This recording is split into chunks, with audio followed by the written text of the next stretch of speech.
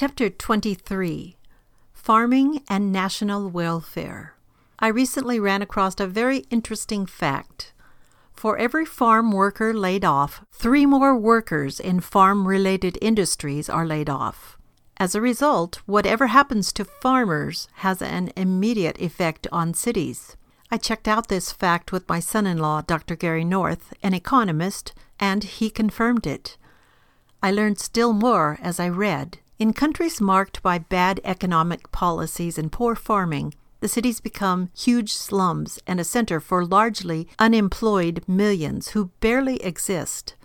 Mexico City has 11 million people. São Paulo, Brazil, about 9 million. Buenos Aires has 9 million also, and Calcutta, 7.2 million. The major cities of the so-called Third World countries are already big and are growing 2 to 10 times faster than the cities of the Western world.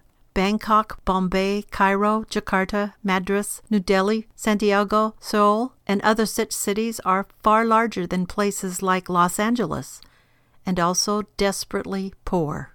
I was vividly reminded by all of this of the truth of Scripture. Solomon declares in Ecclesiastes 5:9, "Moreover, the profit of the earth is for all. The king himself is served by the field."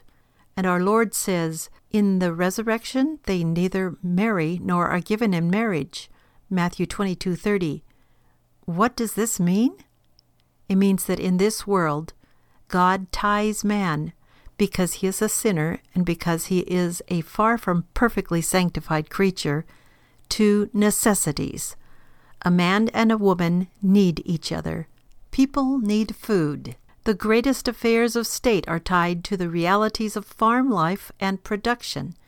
Thus, man cannot forget that he is a creature and he must be ruled by God's every word. Today, politicians plan for full employment, unmindful of the effects of the drought on the economy and employment. They assume that man's desires and man's legislative acts can alter the world and conform it to man's will. Instead, all such attempts by man lead to disaster.